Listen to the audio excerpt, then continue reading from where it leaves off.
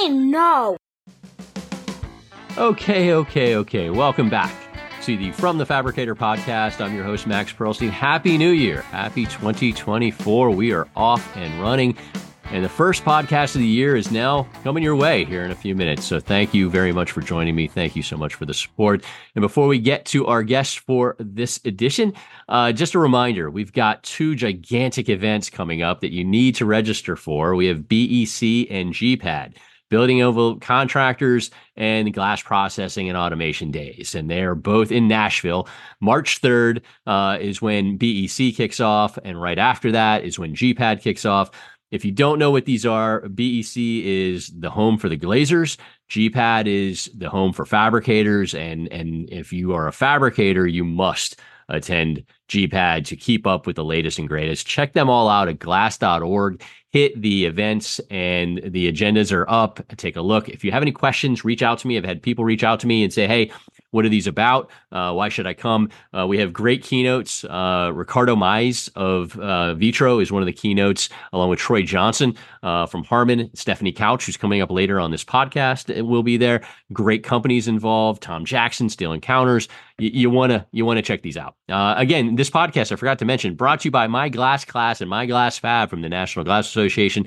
Thank you so much to them for the support of this podcast year after year. If you need training 24/7, 365, check out myglassclass.com. On there, you'll see the training for the glazing side, for the apprentice side, and then myglassfab.com is in there as well for the fabricator. Check that all out from the National Glass Association, built by the industry, for the industry.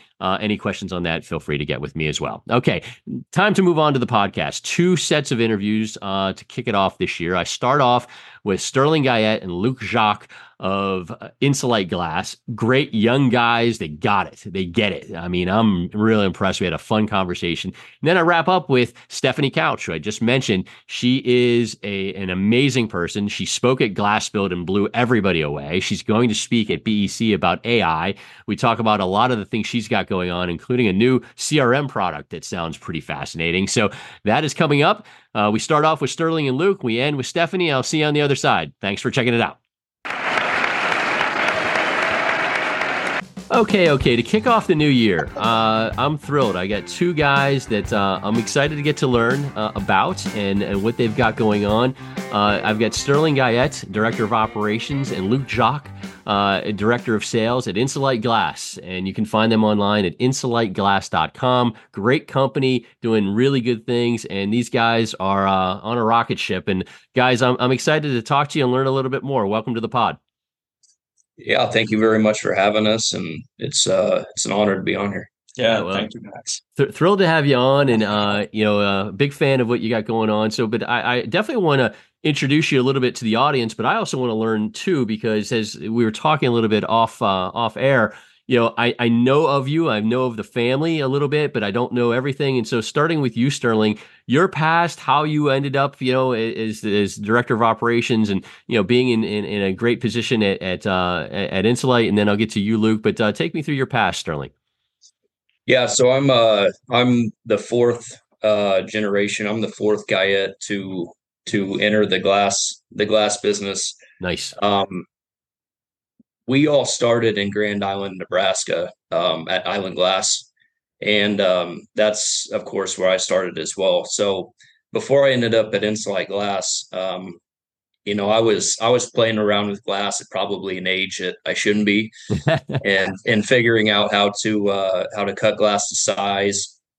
Granted, 99% of it that I cut right away was trash. But I always joke with people saying that I had my diaper changed on the cutting table. I love it. Love it. So, through there, it was a summer job. It wasn't the most appealing. I wasn't doing the most appealing job, but I was glazing. So that's where I entered. I was, reglazing wood windows, doing commercial, doing residential, shower door installation, getting into a little of everything. So that was all started by great grandpa, got passed to grandpa, got passed to grandma and Bo, who's the owner of Insulite Glass. And in 1990, he ended up moving down here. And my dad, Tony, took over Island Glass at that point, Okay. where I learned under him. Okay. Um, I worked for him for a handful of years glazing. I would go to school the same time as I was working full time for him. Uh, and in 2013, Bo gave me a call and said, "Hey, I've got an opportunity down here." Um, it wasn't a good situation. It was an unexpected opportunity, but it was an opportunity nonetheless. Right. And it wasn't an easy conversation to have with my dad by any means to move from Nebraska down here to Kansas, but um, I took him up on that opportunity, and through the years, I've done things in held positions as far as project manager for all glass, uh, the all glass door department. Right. Right. I've done production. I've done sales. I've been thrown into a lot of different things, software implementation. So I've definitely got my feet wet. No doubt, no doubt. So, boy, so that was a big move for you. I mean, Yep. come in there, and so you're settled in, everything going well, and so you've been there since 2013. So we're starting what, year number 11 now, correct? So I got that call in 2013. I took about 6 months to end up moving here. So 2014 was actually the Okay. first year. So actually April of 2014 was my start date. All right. So rolling up on 10 years here. Love it, love it. Luke, so I assume that you're not a fourth generation glass guy. I am Really not. curious. Okay, talk to me No. about your path to this world. And see, you can tell you're happier. You have more hair than most glass people who have been in this, so you're looking good. Go for it, Luke. Yeah, so I took a very unique path to the glass industry. So I first started out, I had an internship at a financial company called Waddell and Reed. They're no longer in business now. They got acquired, I think, in 2021. But I had plans of becoming a financial advisor, especially going through college and stuff. That was my plan. So I did an internship with them, then got hired on the following year to basically learn under a financial group of guys. Okay. Then ultimately, I got an opportunity to work at a bank in their credit department. So really analyzing financial statements, presenting in front of committees, really digging down deep into company financials and analyzing their credit risks for loans and lines of credits, all of that stuff. So worked at the bank in the credit department for a little over a year. And then I took a big pivot to a startup within the bank, primarily in their healthcare vertical, where it was a product that basically reconciled hospital and clinical EOBs, so explanation of benefits. So you would match up that with the actual payment. So really eliminating the back office need in hospitals and clinics and stuff. So that was a really, really good experience and fun time kind of growing up with a startup within an organization. Learned a lot there. And then whenever our old operations manager, Sam Keegan, announced his retirement, that's when Bo reached out to me because I've known Bo for the past 15 years or Okay. so. And then he called me and said there was a opportunity at Insulite to kind of come in, really learn the glass business under Sam and Sterling and really our tenured employees here. Yep. And kind of came in here with a goal of fixing, not only learning the business, but also one of our big problems was logistics at the time. So that's really where I got my feet wet, was revamping our logistics Okay. and working with Sterling and fine tuning out the way we process and really our overall operations, so we could progress positively with the company, and that's kind of how I got into to Insulite. So I went from managing logistics to tag teaming operations with Sterling, and then when Larry Vashels retired, that's when I uh, really became the head of our sales division here at Insulite. Interesting, interesting. I like the path, and it's funny. I like both of your paths from the standpoint of that you learn from different angles of our business, and you're continuing to learn, and you have a respect for all those things. So you, Luke, is a leader of sales. You definitely understand what's going on the operations and the logistics side.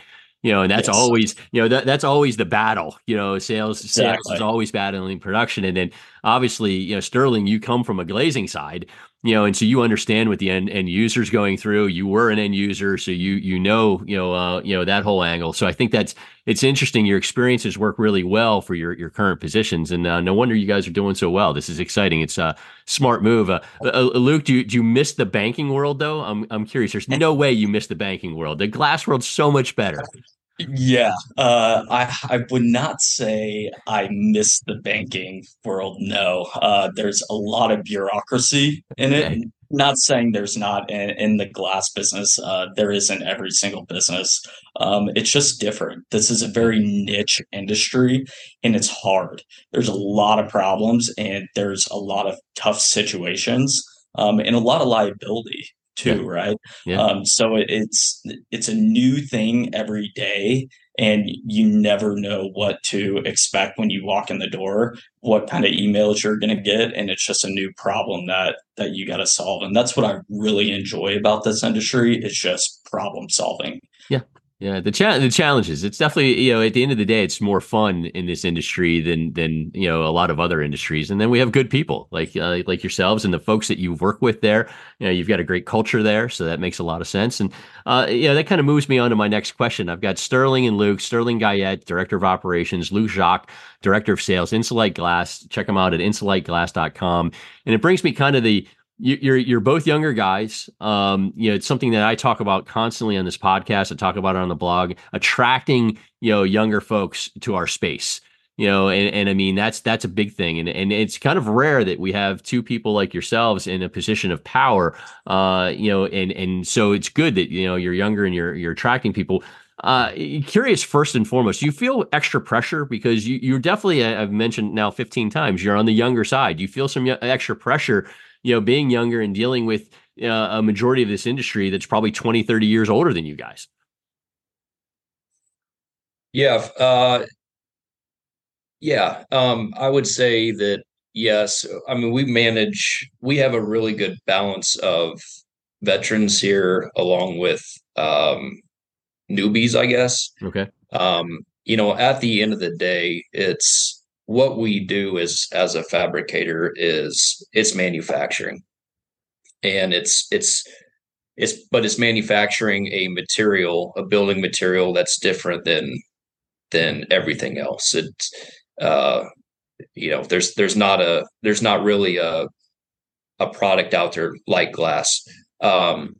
So it puts a lot of pressure on us to as far as retaining and attracting new people. It's one we're picky and choosy about who we hire, but also um, we have a lot of veterans here that are great with training. It's about once you get them in here, it's about retaining them. Yeah. Keeping them engaged, making them feel like they're part of something. Nobody wants to go to work for someone that they don't feel like they have a voice at the company that they work for.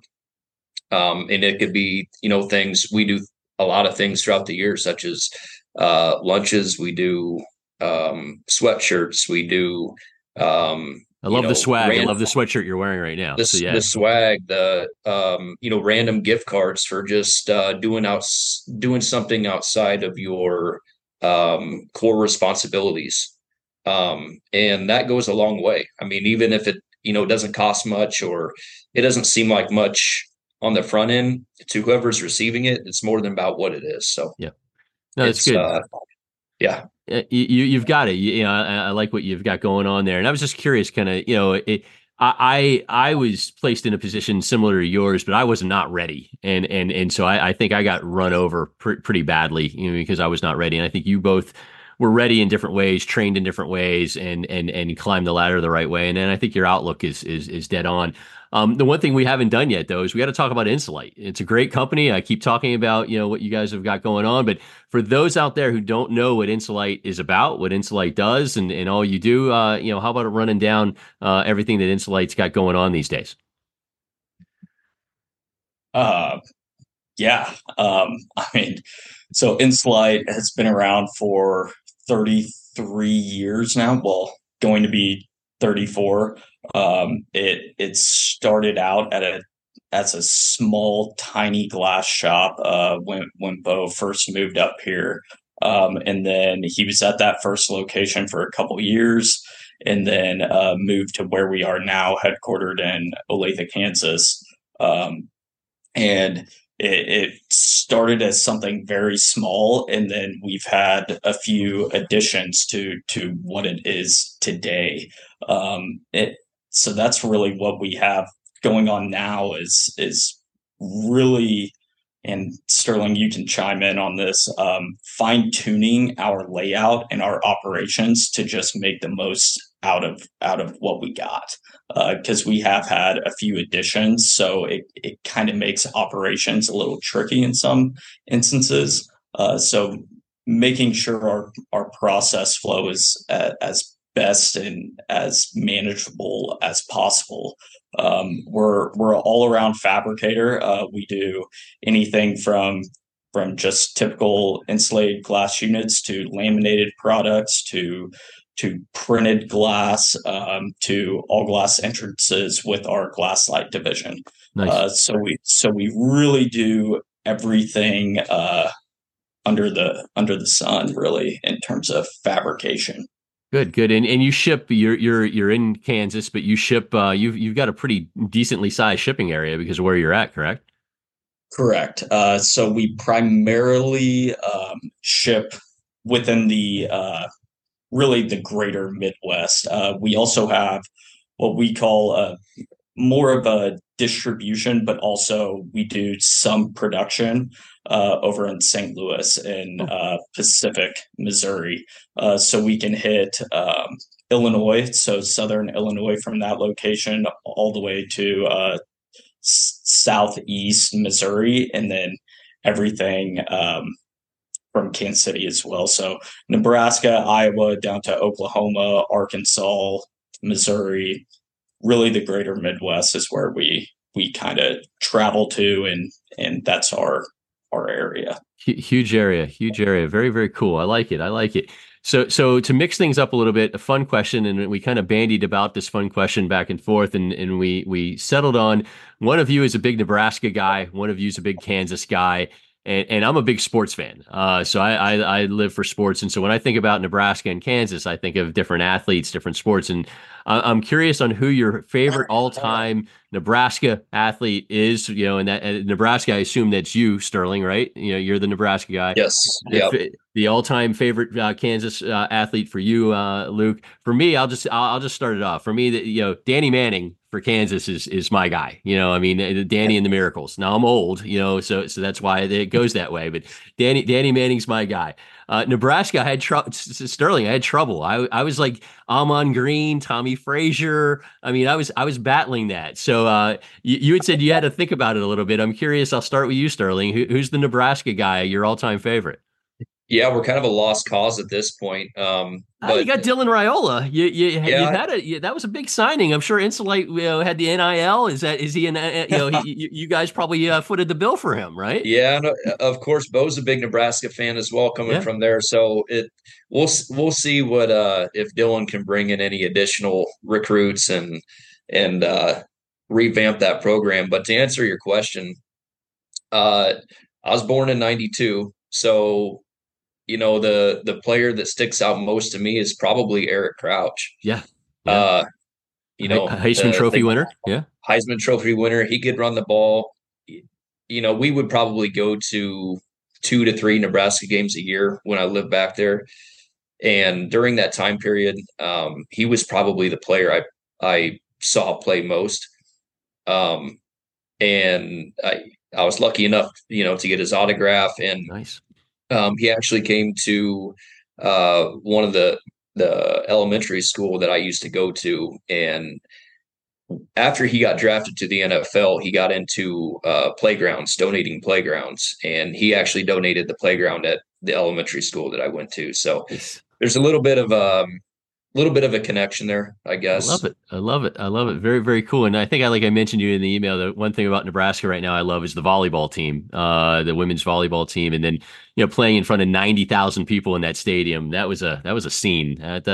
I assume you've been to many games. Is it Memorial Stadium? I think they play in Memorial. Memorial Stadium, yeah, Yeah. Yeah. ninety thousand strong. Amazing. Amazing. Win or, Well, win or lose, they're still selling it out. they So they are, and hey, I think Matt Rule's got him headed in the right direction. So I really actually thought Scott Frost was a great hire. I just still can't believe that turned out the way it did. So there was a lot hanging on that. yeah, If it worked, it was a great decision. If it didn't, Oof. it's how do we move on? How do we Yeah, cut ties here? it's a But tough one. He's a favorite son. All right, all right. So Luke, I mean, you have so many choices, more so on basketball than football, but Yeah. football lately they've been good. So I'm very, very curious to see Mario Chalmers. I mean, who's it going to be? Yeah.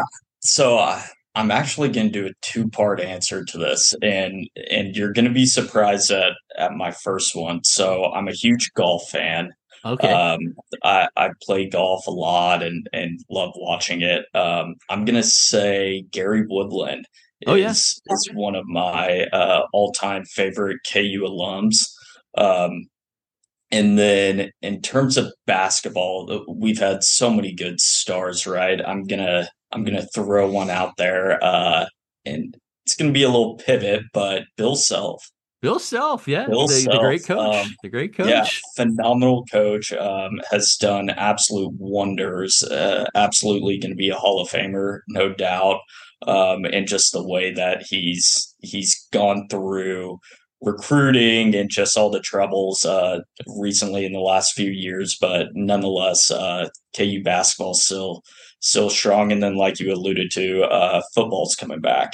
Yeah, So we've done a lot of good things with that. I think the NIL money and all of that stuff is positive, especially for revamping the KU football yeah, program that has been just so horrific the last few years. So yeah. a lot of different fun things are going on at KU for sure. Nice, nice. And then Gary Woodland, good choice. He won a major. Was it U.S. Open? He won a big major, a Mhm. few years ago, and that was kind of a wire to wire run, which I like. And you could tell I'm a huge sports fan. So I love your choices. Bill Self hopefully continues to stay healthy. Him getting sick last year before the tournament, that was a tough one. He is not the same without him on the sideline. That's for sure. Exactly. And a common listener, a loyal listener to this podcast, Scott Goodman of CRL, is huge KU guy. So I get updated twice a week on what's going on with KU via him. So I'm Yeah. always knowing on what's going on. All right, we're continuing on back to the glass business and so on, because I could chop up sports with you guys all day long. I'm with Sterling Guyette, Luke Jacques, of Insulite Glass, insulateglass.com. Trends and products out there. You both have been in the business long enough. I'm curious, what you're seeing. I'll start with you, Sterling. Anything that has you excited out there with some of the trends that we've got going on product wise? yeah, we we've continued to offer digital printing. That seems to be still, it's in a niche industry. It's a very niche product, so that makes it even more difficult. But digital printing is continuing to replace typical silk screen. So that's a technology that continues um, to progress. And even at that, as far as using it for bird friendly, we've done a handful of bird friendly jobs just over the past couple of years, and so of course that's gaining quite a bit more traction. Um, and then security. It's to burglar resistant, forced entry, ballistics, every laminated glass Yeah. used for those applications continue to spark a lot of interest from architects, general contractors, owners, everybody. No doubt. No Um, doubt. All of them moving forward. Luke, anything to add to that? Yeah, I would say one of the cool projects, or I guess products that's making more headway in the industry, is the switchable smart glass. Right now, I think just cost of it right now are too high to really take the traction that it has. I think eventually it will get there as costs go down, but I think that's a really cool product that could have a lot of benefits for especially interior applications, for conference rooms, offices, things like that. But I mean, maybe it becomes even feasible on the exterior envelope Yeah, there's definitely. application. It's a really cool product, and I'm really interested to see where it goes in the next decade or two. Yeah, the continuing possibilities there are endless. But you guys are dead on there. There's a lot of things there. The bird friendly is rocking. Security and privacy. With regards to more. The more people that come back to the office, they want that privacy with regards to a switchable product. So good call. Good call. A couple more questions for you. Curious, again, with your experience levels and what you've been able to see, if there's one thing you could change about our industry, what would that be? Sterling, we'll kick it off with you. One thing to change about this wonderful industry, probably you would want better podcasters and better bloggers. I know that for sure. there's the podcasts are starting to gain some traction, and I think you're at the head of it. Yeah, I'm trying. I'm trying. Thank you. You're making some headway for sure. So I'm glad I snagged you guys. So that's all that matters. This will help. This yeah, will help. This will help dramatically. I appreciate that. we appreciate it as well. Yeah, from an operations or a production standpoint, I think the amount of glass types, uh, which would be the coating in combination with the substrate itself, is, when it comes to production, the more glass types and colors and flavors there are to pick from, it just gets that more difficult. It's not how it was 20 years ago with a hard coat low E, and you got bronze, gray, green, and you slap it together, and that was the majority of what you cut. Nowadays, I actually just ran the report last week. We cut nearly 200 different glass types across different thicknesses and coatings and colors, and that was just last year. So trying to manage that wide of inventory. Yeah. And what do you do with the leftovers? And it puts a lot of pressure on sales to price the jobs correctly. Don't drop your margins, or don't just give anything away, because you still have to do something with it. So from my point of view and where I sit and what my responsibilities are, I would say eliminating or reducing the amount of glass types that are out there in the market. That's Sales would probably argue with that. Yeah. Yeah, and sales may, but you're definitely right. I mean, from an inventory standpoint, it's becoming very, very challenging, and handling and then, size availability and your yields. Like you said, you're quoting a job, and if those sizes come in different than what you think, and you've got crappy yields, that's a tough one. I think that's a great point, because I do think as we keep introducing new glass products, we do have to sunset some older ones. Just because it's the range. That's a great call. And 200 different class types. That's nightmarish. And to expand on that, COVID seemed to the COVID phase in the few years that kind of went on, or was more relevant. It actually helped by some of our float glass suppliers to eliminate some of the stock sheet sizes or reduce their product offering, instead of announcing additional coatings or colors. It kind of put the brakes on the situation. But again, from a sale, our job is to understand even though I don't control it, I understand the sales perspective, and Luke and the sales team understands the production perspective. So even at that, that it's helped. COVID has helped reduce the number of glass types or even available stock sheet sizes, but it still hasn't really put a dent in it by any Yeah, means. no, it's a great point by you. And so, Luke, I'm curious what your what your take is on one thing that could be changed, and I guess if you could add on what you think about Sterling wanting to get rid of half the things you want to sell each day. Well, that is a struggle. All the glass types. It's a continuous juggling act, Yeah, right?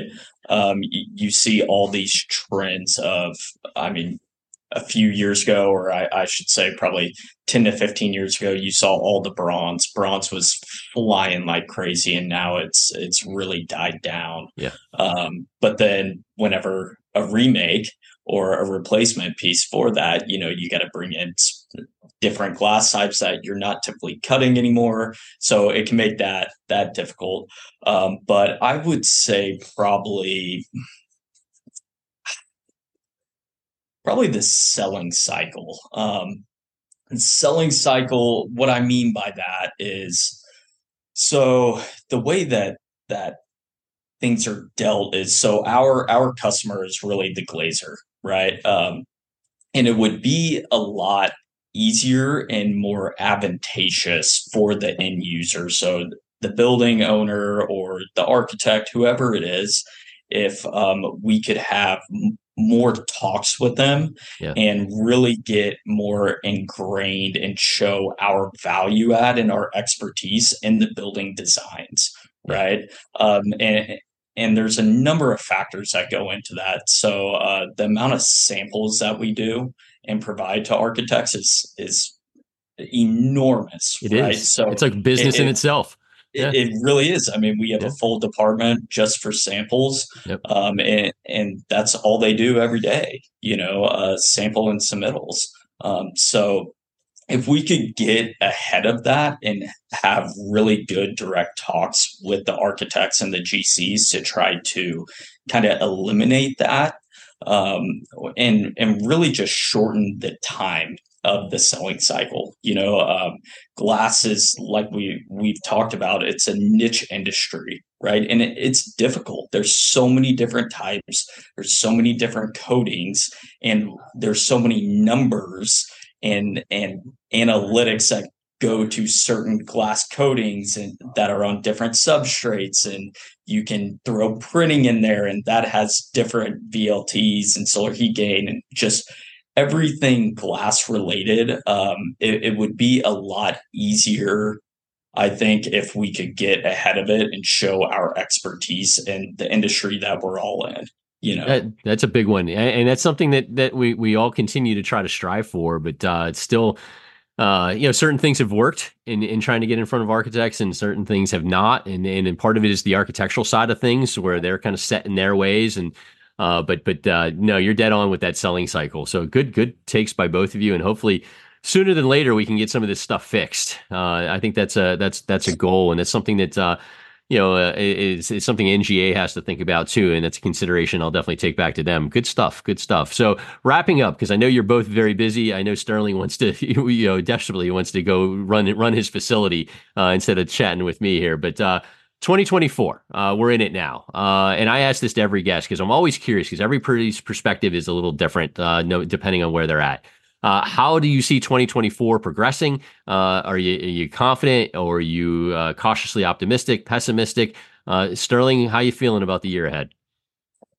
Yeah, I don't think I don't think we're going to have a record year by any means, and this is something Luke and I discussed obviously before the meeting as well, this interview.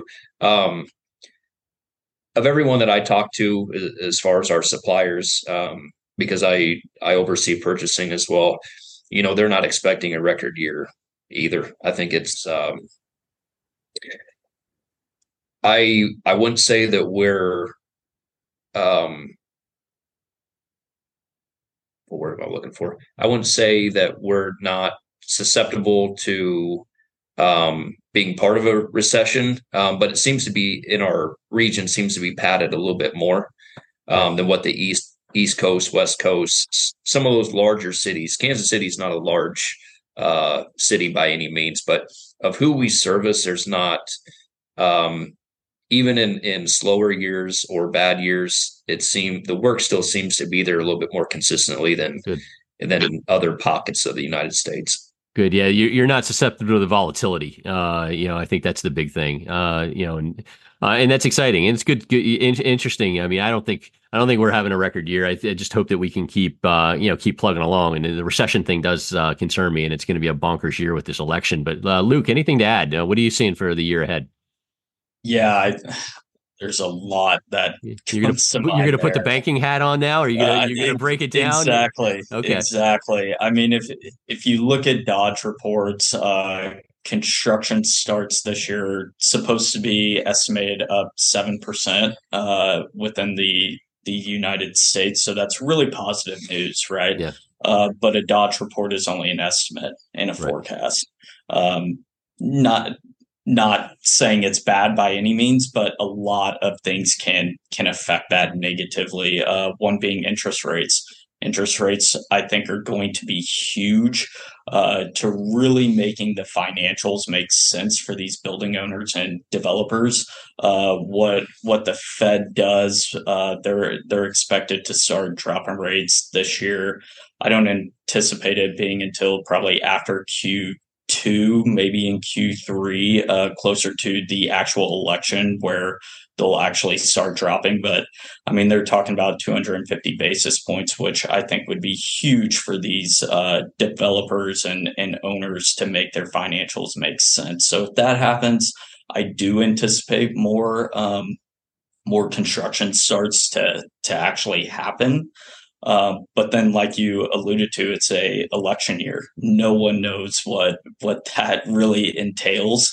What we do know is there's going to be a lot of struggles and hiccups with an election year. So I'm cautiously optimistic. I think the work's there. I think, especially in different sectors like healthcare, I think schools are still going to thrive.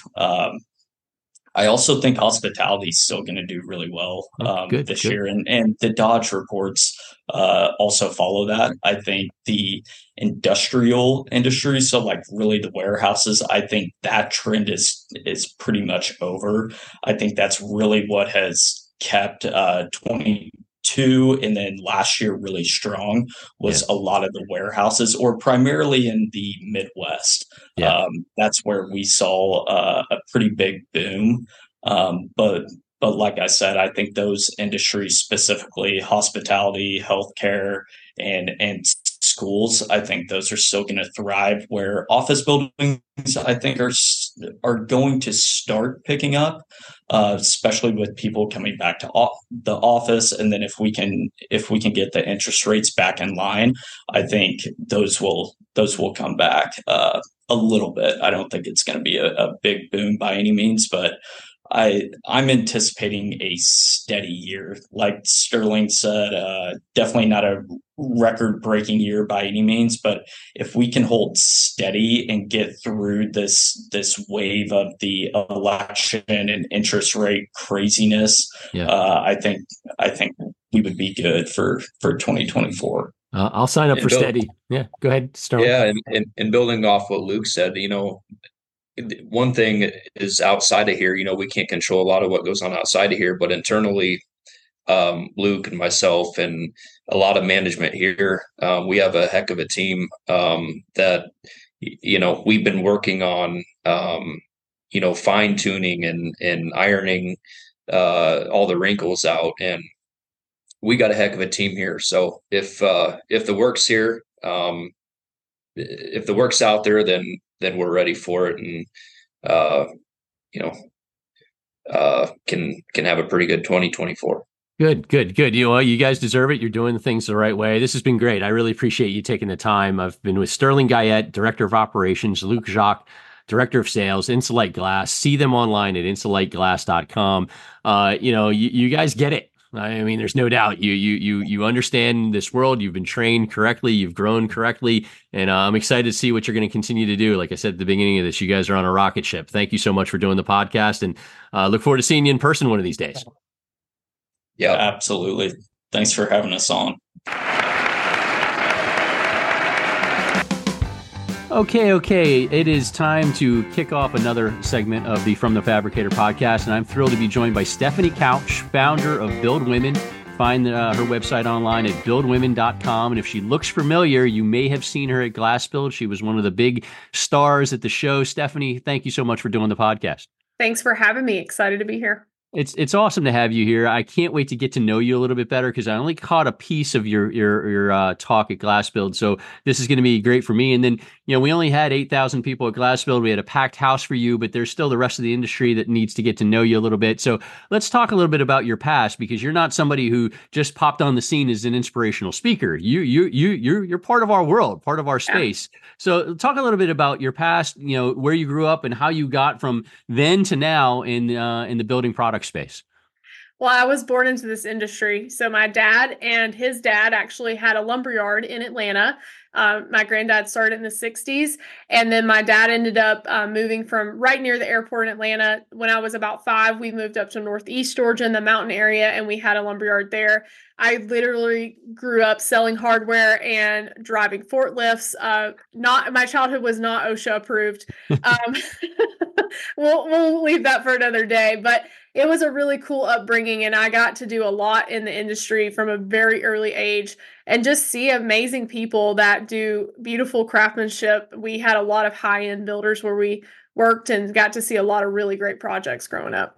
That's awesome. And so let's talk about then your evolution. So you worked in building products, you worked in the lumberyard. Love the forklift story. I do laugh because I think about, I found some pictures of my family's glass plant from the 80s. Yeah. And watching guys, handle glass wearing flip-flops.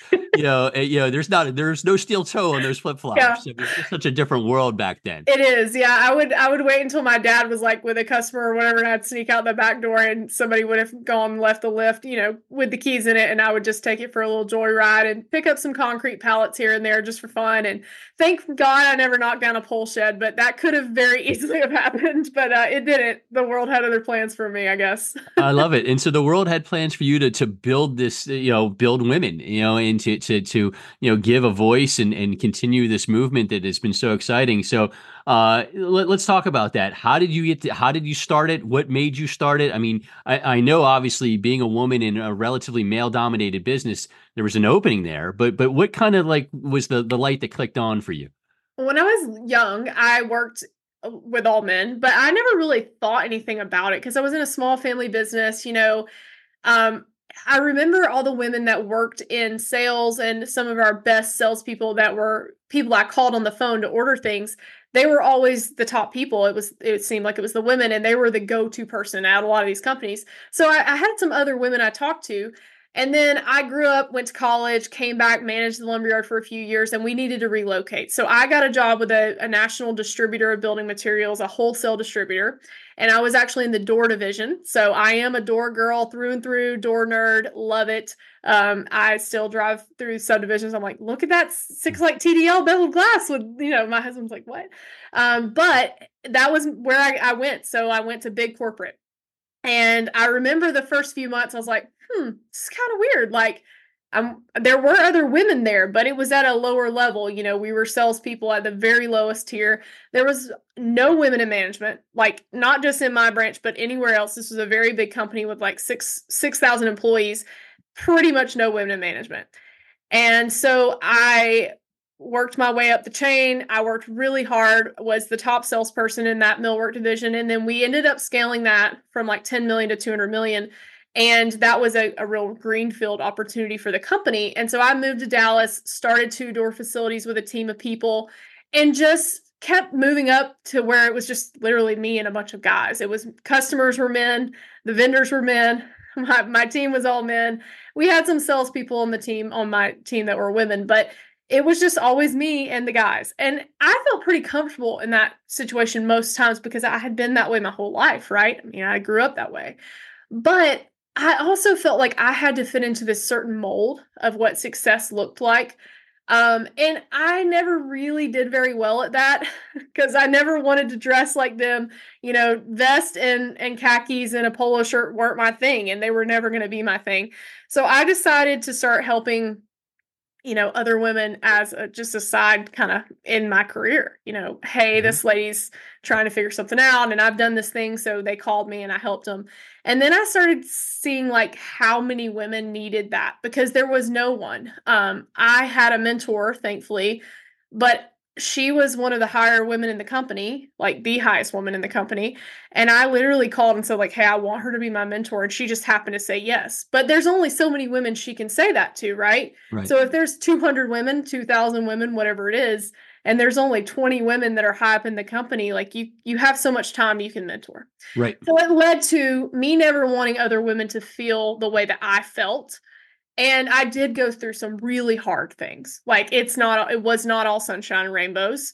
And I felt often like I had no one that understood me that I could turn to or that would do it the same way I would do it. And I wanted to start something that it really solved that problem. So no woman ever had to feel the way that I felt. And have I solved that yet? No, absolutely not. But if you solve that for 10 women, if you solve it for 100 women, 10,000 women, it's still going to always need more work. But I wanted people to be able to use their voice. And you are, and that's where buildwomen.com comes in. And I'm with Stefanie Couch, founder of Build Women. And please check out the website at buildwomen.com. And so you're off and running. And Yeah. it's and again, you talk. The one thing that, when you and I first talked, you don't just talk to people like in the glass industry. I mean, you've talked to Verizon Wireless and you've talked to, other major players, because this is an issue that is, beyond just construction. You're just construction at heart.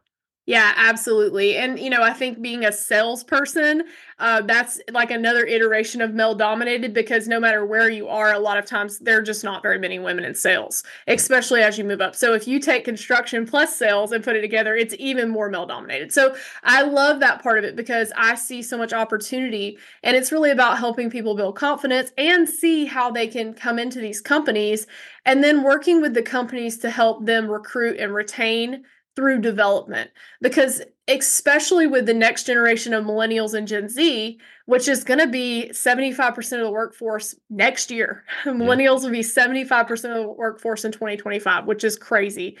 But I want them to be able to say, hey, we aren't really sure to figure this out. So why don't you ask a millennial female and a bunch of other women that have come together as a brain trust in Build Women to say, this is probably the best way.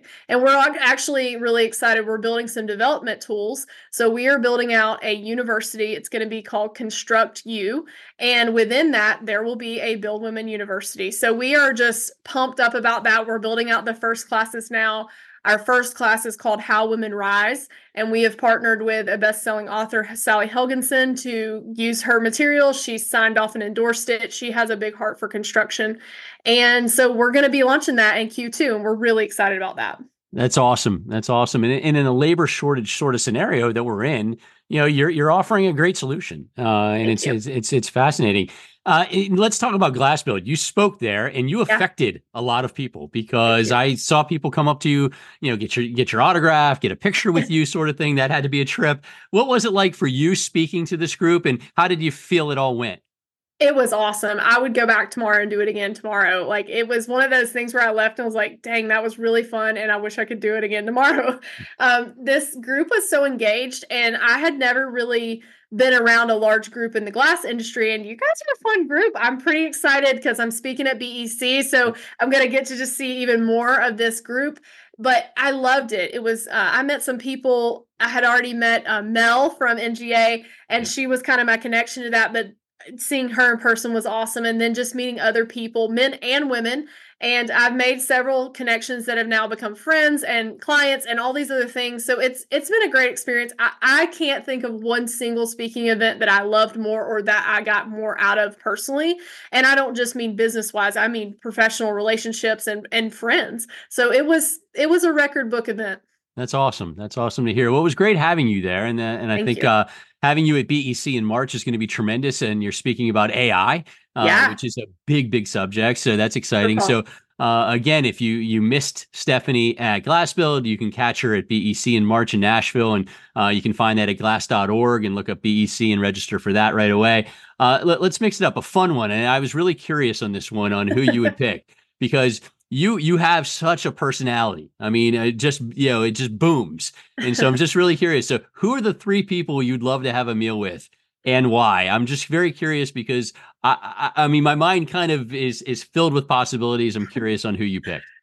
I'm curious to hear what you think it would be. We can talk about that offline. So this was super easy for me. I didn't have to think about this very long. There's one person in the industry. She is a badass woman. Her name is Diane Hendricks. She started ABC Supply, the roofing company. She is a billionaire, but she has built a huge business. Her husband died after the business was going, and everybody thought she was just going to sell this thing and ride off into the sunset with her money. And she didn't. She doubled down and she built it instead. So she is living, and I would love to have dinner with her. And if someone knows how to make that happen, like, that's my number one. So putting that into the universe, because I believe things happen. The second one is Alex Hermosi. So he is an entrepreneur. He's a young guy. He built a company and exited it for a large amount, but he really is just a sales and motivational type person. Also no BS type person.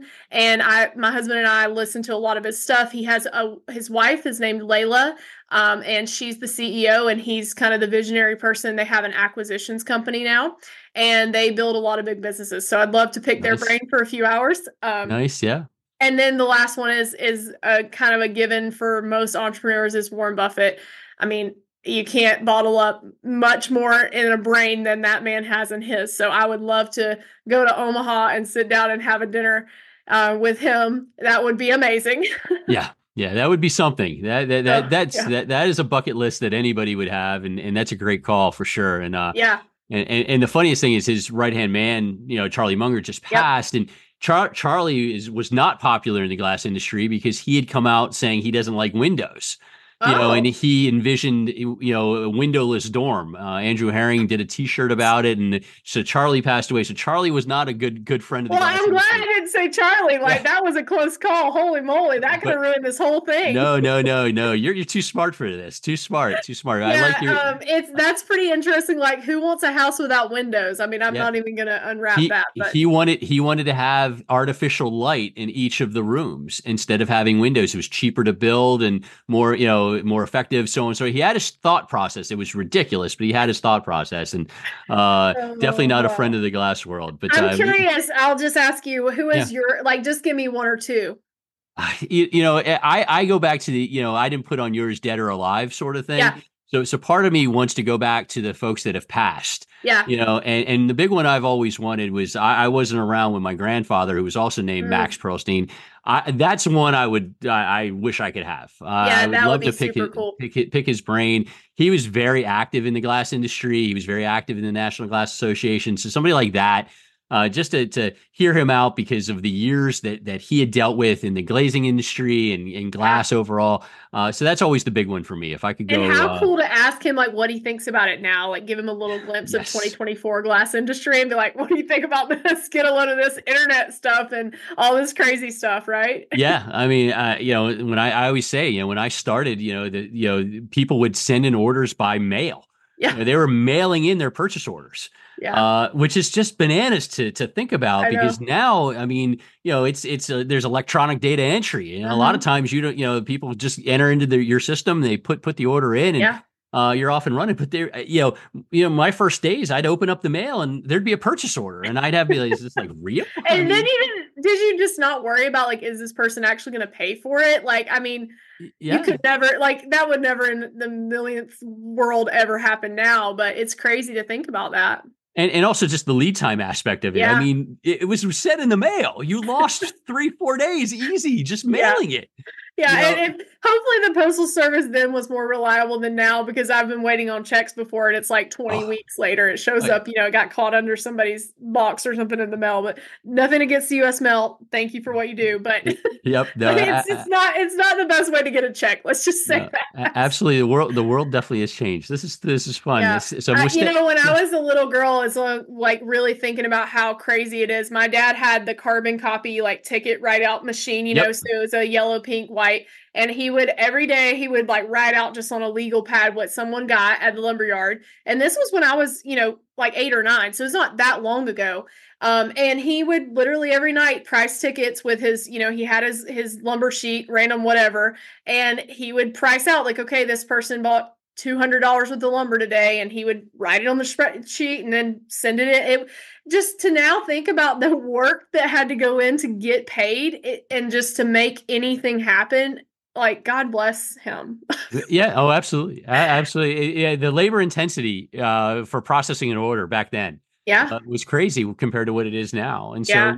we evolved, but I had to write 100%. up when I wrote up orders. We had a little cute little plastic box that you put you put the 4-ply copy of the order in there, and you had to Yep. write. You had to push down hard because you had to make sure it got through all 4 copies. Yeah. And one copy went to billing, one copy went to the floor. I mean, it all had its place. And So, heaven forbid if you didn't have super neat handwriting and that oh, 1/8 of an inch looked like a 1/4 inch, and then the glass is wrong, like you're screwed.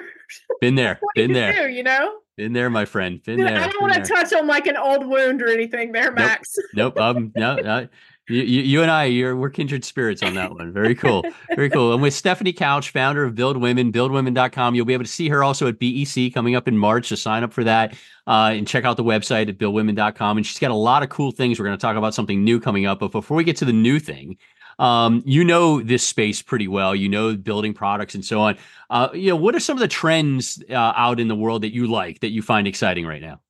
Well, one thing that just really intrigues me, and it has for several years, is mass timber.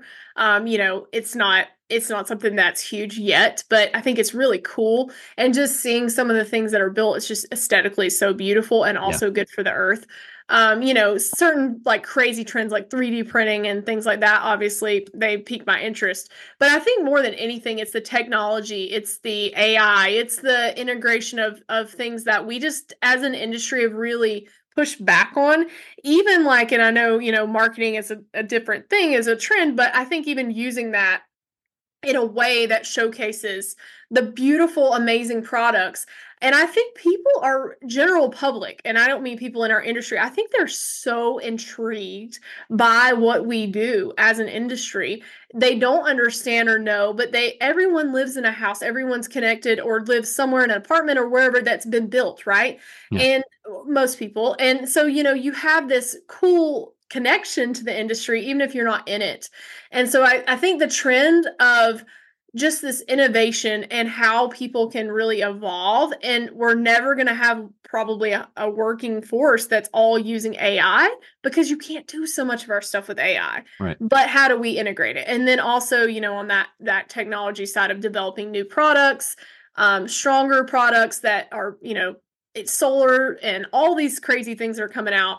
I see a lot of new cool stuff that's just beautiful, honestly. Like, with the glass and door industry, the things that are happening with doors and like the bifold and the pocket doors and the corner doors and, the windows, and it's just amazing. And then you see it, and I mean, I'm still such a door nerd. Like, I swoon. I'm like, Yeah. oh, I mean, it takes my breath away when I see like a beautiful 16-foot, bifolding door going into a wall somewhere with a remote control. It's like, how is this possible? And how do I afford it in my house? Exactly. I'm the same as you. When I see things, I'm like, I wish I could put them in my home because it's so Yeah. amazing. No, Yeah. you're dead on. And again, I'm glad you're talking about AI, when you come to BEC, because that is Yeah. a big piece, and, good takes on that. Now you are, not only, a massive advocate for women, but you're also a strong marketer. You have the marketing side. You talked a little bit about Construct You, which is exciting. You've got that Mhm. going, but you told me right before we started, you've got something brand new coming out. Got a Yeah. CRM coming down the pike. Pretty exciting. Talk about that.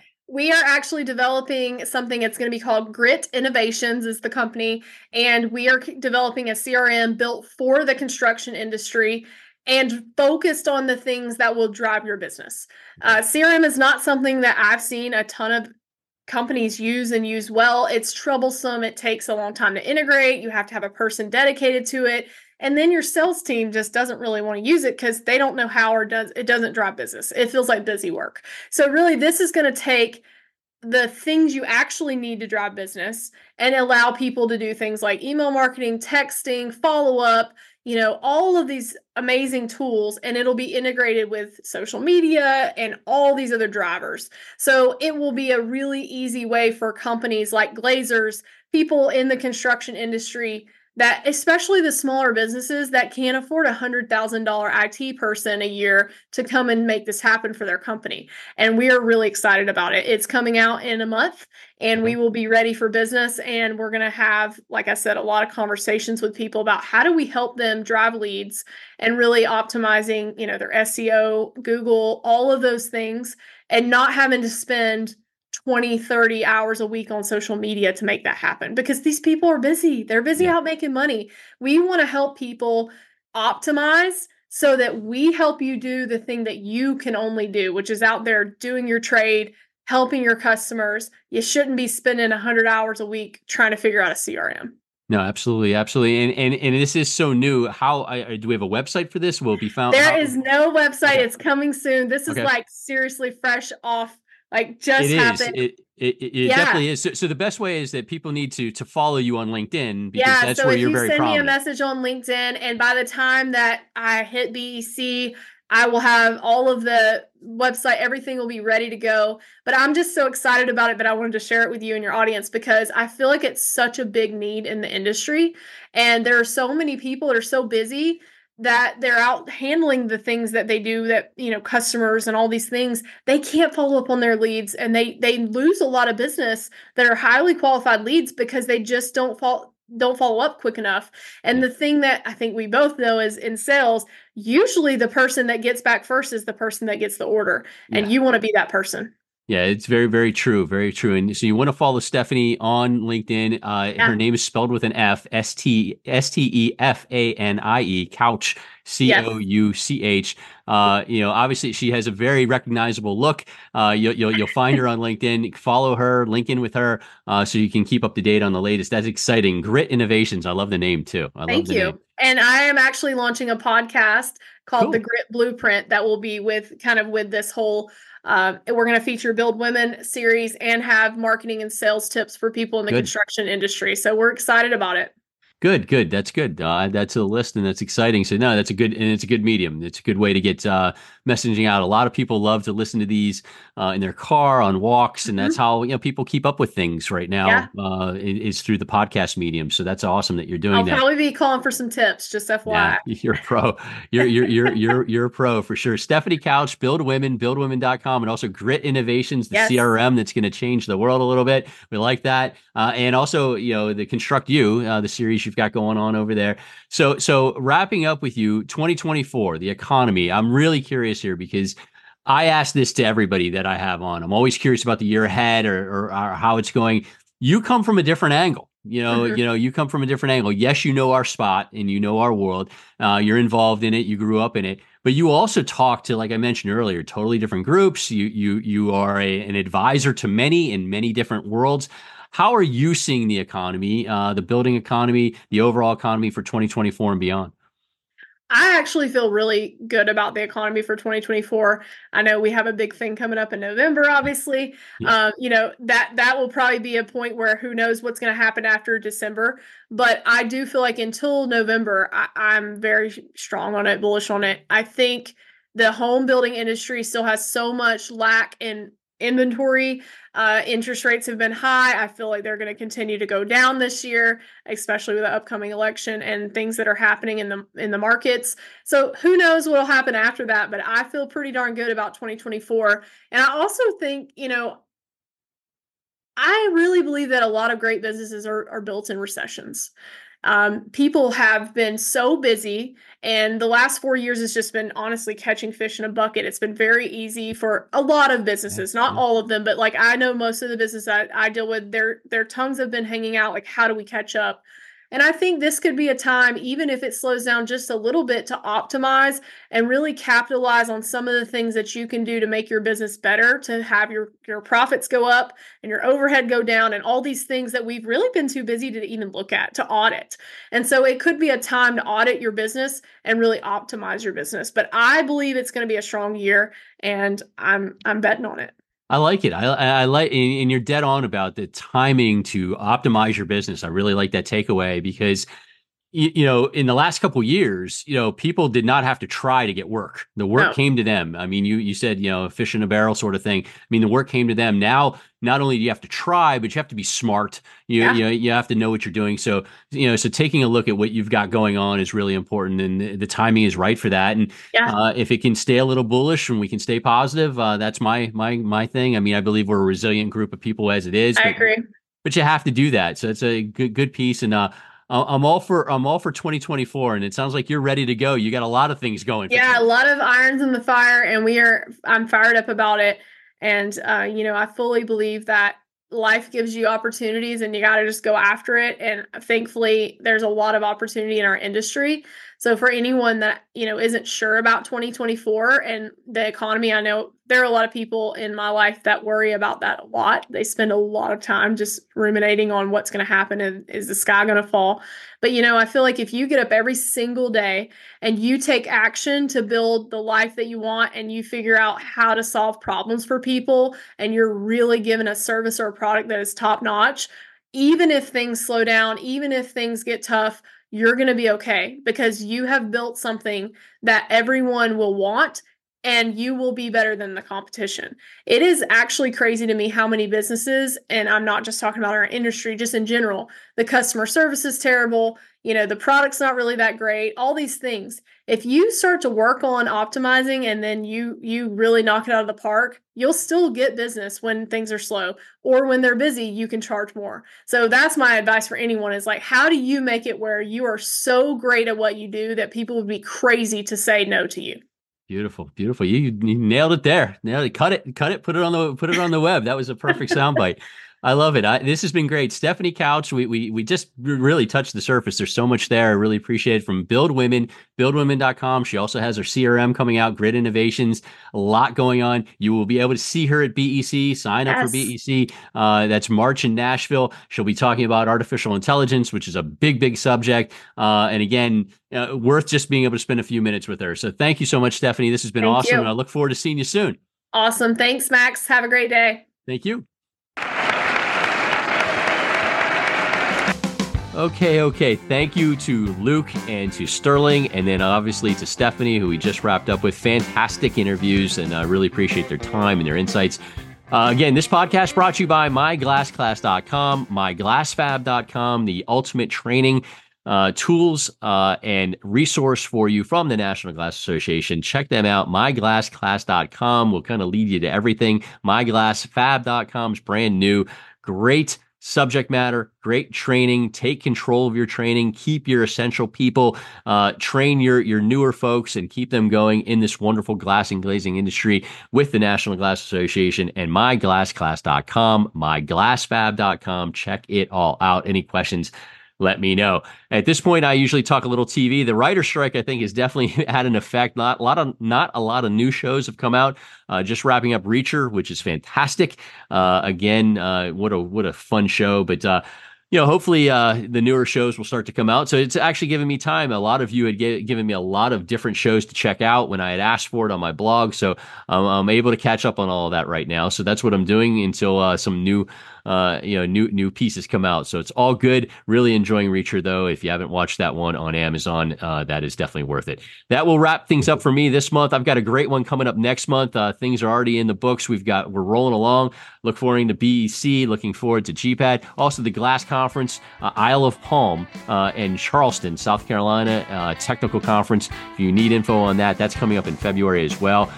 Look forward to educating you on that as well if you need it. And again, thank you for listening. Thank you for watching. Thank you for supporting, and we'll see you next time.